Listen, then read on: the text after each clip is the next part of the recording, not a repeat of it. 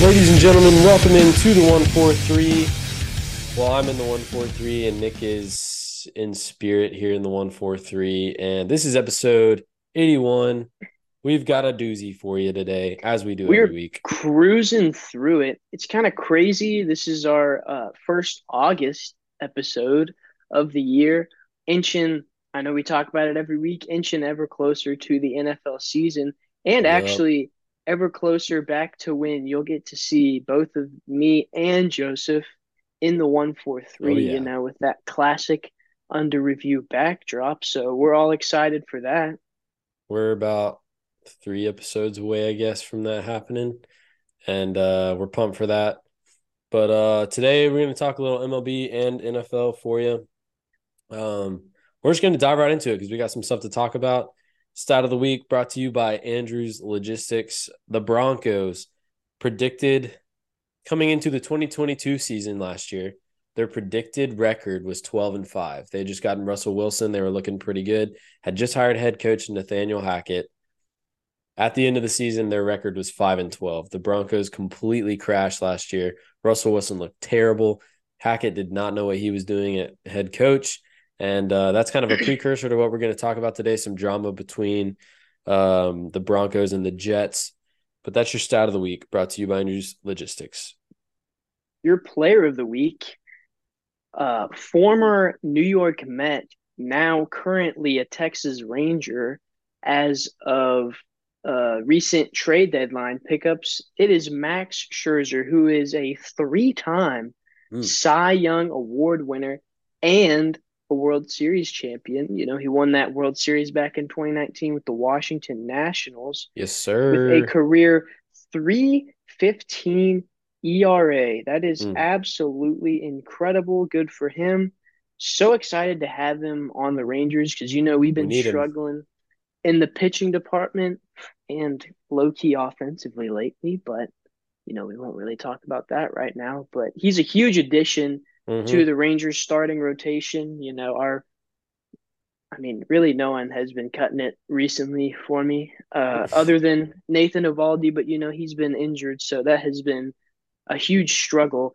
And I would say that's what's been holding us back from success is pitching, because I think our offense Mm-hmm. will pick it back up once we get Heim back, once we get Seager back, we'll get in that groove, and then hopefully these new guys we brought in to pitch will come in and do a job for us.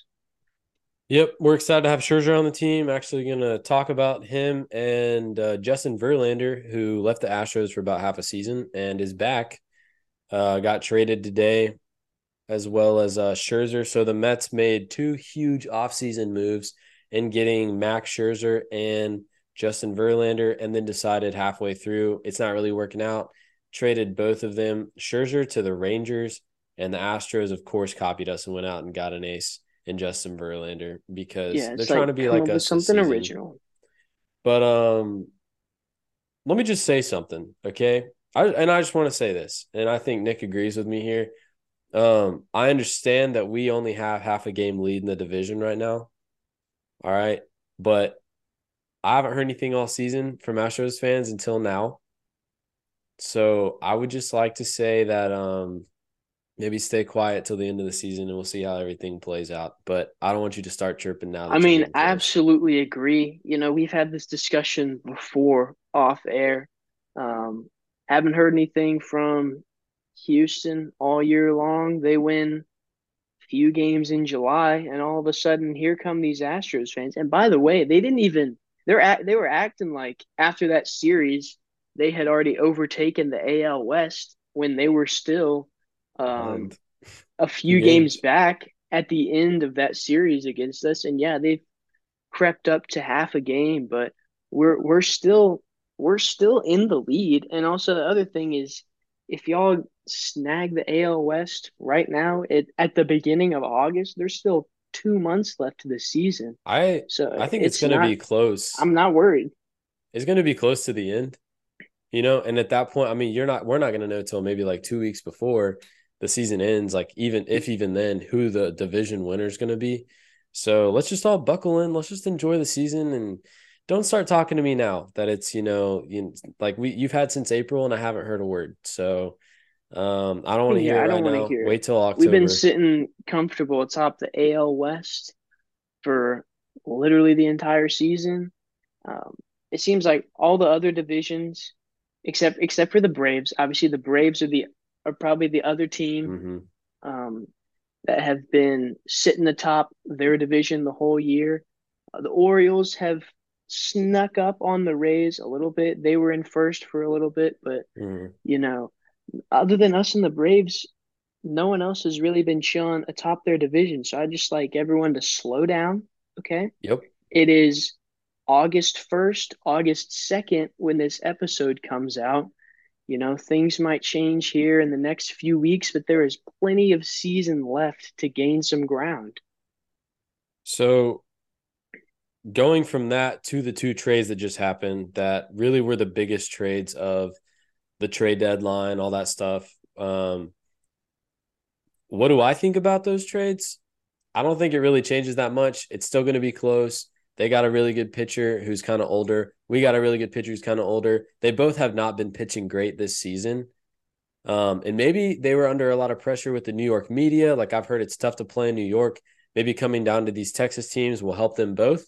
But I think like both teams kind of got better. So at the same time, like nobody got better than the other one in these trades right here. Now, we did get a couple other pitchers from the Cardinals. So I think our pitching staff has gone up where the Astros just got Justin Verlander. So our pitching's been elevated because of the few pitchers we've gotten. But Max versus Justin, I mean, it's about the same thing. Like both teams got great pitchers, and we don't really know how it's going to pan out. So neither team like won or lost these trades, I would say at the moment. I mean, I would say it seems like both teams won by getting these guys, you know? Absolutely. And the other thing is, you've heard it said, iron sharpens iron. We're Mm-hmm. reuniting Max Scherzer and Jacob deGrom. And actually, Max Scherzer came out and said that he had spoken with Jacob a little bit prior to the trade. And he said Jacob made it sound a lot easier to come down to Texas. Obviously, he was thinking about it. He was, unsure. But then once he spoke to his former teammate for a little bit, he was like, "Yeah, obviously, I'd love to come down to Texas," and here we are. And also, like Joseph said, we've added two other arms from St. Louis. We got Jordan Montgomery, we got another starter, we got another reliever, and Chris Stratton, and I think that's really good because we've been needing guys to eat some innings a little bit. Evaldi went down, and so um, we've been struggling lately. Mm-hmm. We've had to throw Cody Bradford in there. We've had to Mm. throw Yeri Rodriguez in there. And It's not been great. frankly, those two guys aren't going to cut it. And also, the other thing that's exciting too is that I'm assuming Martin Perez might possibly get bumped to the bullpen because with the addition of two new starters, that means that someone that was Yep. in the rotation before is probably going to get bumped. And Heaney made the case tonight, Tuesday night, that it should not be him. He had 11 strikeouts in our shutout win against the White Sox. He had 8 through 4 innings. I mean, he got up there and absolutely shoved. He straight up took the trade personally and said, "I want my job as a starting pitcher," Mm-hmm. and he got to hand it to him. I he think he has he it. he performed. He absolutely performed. So obviously, looking at the trade deadline, I would say we absolutely won because what was the one thing we needed? Arms. And what did we get? Arms. So I am super happy with what we did. Our guys are Corey Seager and Jonah Heim should be back this week or next week. Hopefully we can go into kind of the middle of August playoff push kind of healthy would be the goal with our arms back. Hopefully Evaldi will be back as well. But in terms of those were the two biggest trades of the trade deadline. Shohei didn't go anywhere like people thought he might. So in terms of that, I think both teams got better with the trades, but I think we were the winner of the trade deadline because we addressed what we needed, like Nick said. So it should be a fun and exciting last 2 months of the regular season here. But moving off of baseball, just to talk really quickly about the NFL, some beef that's been happening there. Uh, so Nick, I'll let you break down, but we've got Nathaniel Hackett, who used to be the Broncos head coach last season, was let go. He is now the offensive coordinator for the Jets. He's Aaron Rodgers' old offensive coordinator from Green Bay. So they know each other. It's the same system Aaron's been in basically. And then Sean Payton of the Broncos, he's the new head coach there. So we got some beef there. I'll let Nick explain it. So the interest, just a little backdrop as well. So interesting because the Broncos are they're maintaining some of the same hype that they had prior to last season because the big thing was them getting Russell Wilson. And so it was like, okay, the Broncos are about to be absolutely disgusting, right? And then this year they got Sean Payton. And so things are, looking up for Mm-hmm. them because the other thing is I think it's mutually agreed upon that Russell Wilson was not the issue last year. I think he's still a great quarterback. I think he Yep. still has it. He was just put in an unfortunate circumstance, a clueless head coach, if you will, someone that was not really capable to lead that team. And basically, Sean Payton just let it all fly. I mean, because training camp had started recently, and so I guess in his eyes the team was looking good, and he's he just let the media know that um, Nathaniel Hackett was basically completely incompetent. It He was it was rough. ran this team into the ground, had no idea what he was doing, and so obviously that ruffles some feathers over there in New York. The first two guys I believe we saw come out and say something from the New York side was the New York Jets head coach Robert Saleh. He comes out like, don't talk about my guy like that. Like you Yep. got no business. And then Aaron Rodgers essentially came out and said the same thing, like, put your money where your mouth is, whatever.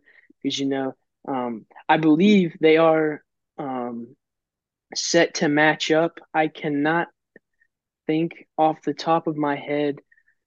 October 8th. Yes, October 8th. So obviously that is setting up some extreme hype around that game. And so, I mean, I'm going to be super excited to see I mean, that I one. can't watch Obviously, that game. I'll be rooting for the Denver Broncos, obviously. I agree. It's just some good it's so a lot of people are saying Sean Payton, he kind of had to issue an apology as well. Sean Payton was out of line for those comments. You know what? We all love to see it. People in the NFL, and this is not just me, a lot of people think the NFL right now is pretty soft. Everybody's buddy buddy. So it's nice, every now and then to see some real friction between these two teams, some actual intensity. I like that Aaron Rodgers is defending his guy. I like that Saleh's defending his guy. I also like that Sean Payton's defending his quarterback. So these guys, they're all doing the right thing and supporting their teammates and supporting their coaches and everything. Super excited to see this back to back. I think the Jets Broncos game, I mean, the Jets defense is insane. Their offense is going to be good.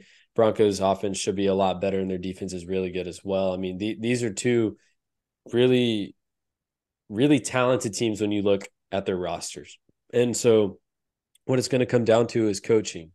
And what I can say confidently is that the Broncos have better coaching right now. So, Sean Payton has done it before. He's been successful in this league almost every year. He's been a head coach, and so I'm excited to see that matchup. But this is just the kind of stuff we like to see as a season. We're kind of getting closer to the season. This is our last month without football, without regular season football. We've got some preseason stuff, but obviously that's not really that exciting.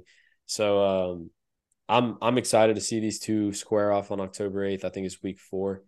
And I'm glad people are doing this, going back and forth. It's good. I'm glad there's this rivalry because it gets a little frustrating tuning in every week and seeing players all buddy buddy after the Mm-hmm. game and swapping jerseys, and it's like, dude, you got to have that hate for each other, that desire to do whatever it takes to win, Right. like whistle to whistle, y'all hate each other, and then even after y'all hate each other because it's like this rivalry runs deep, and then also it's interesting because there was hype around the Broncos and the Jets separately before this game because obviously both teams were seen as missing that one piece, right? Like last year, the Jets were should have been a lot better than they were, but unfortunately they were lacking a quarterback. So what they do in the offseason, they went and got a quarterback in Aaron Rodgers, who I think will be really good for them and Mhm. elevates the Jets to a higher level. Same thing for the Broncos. I mean, what were they lacking last season? They were lacking a head coach. And so they got the best head coach on the market at the time in Sean Payton. And so that also elevates their game to a whole new level.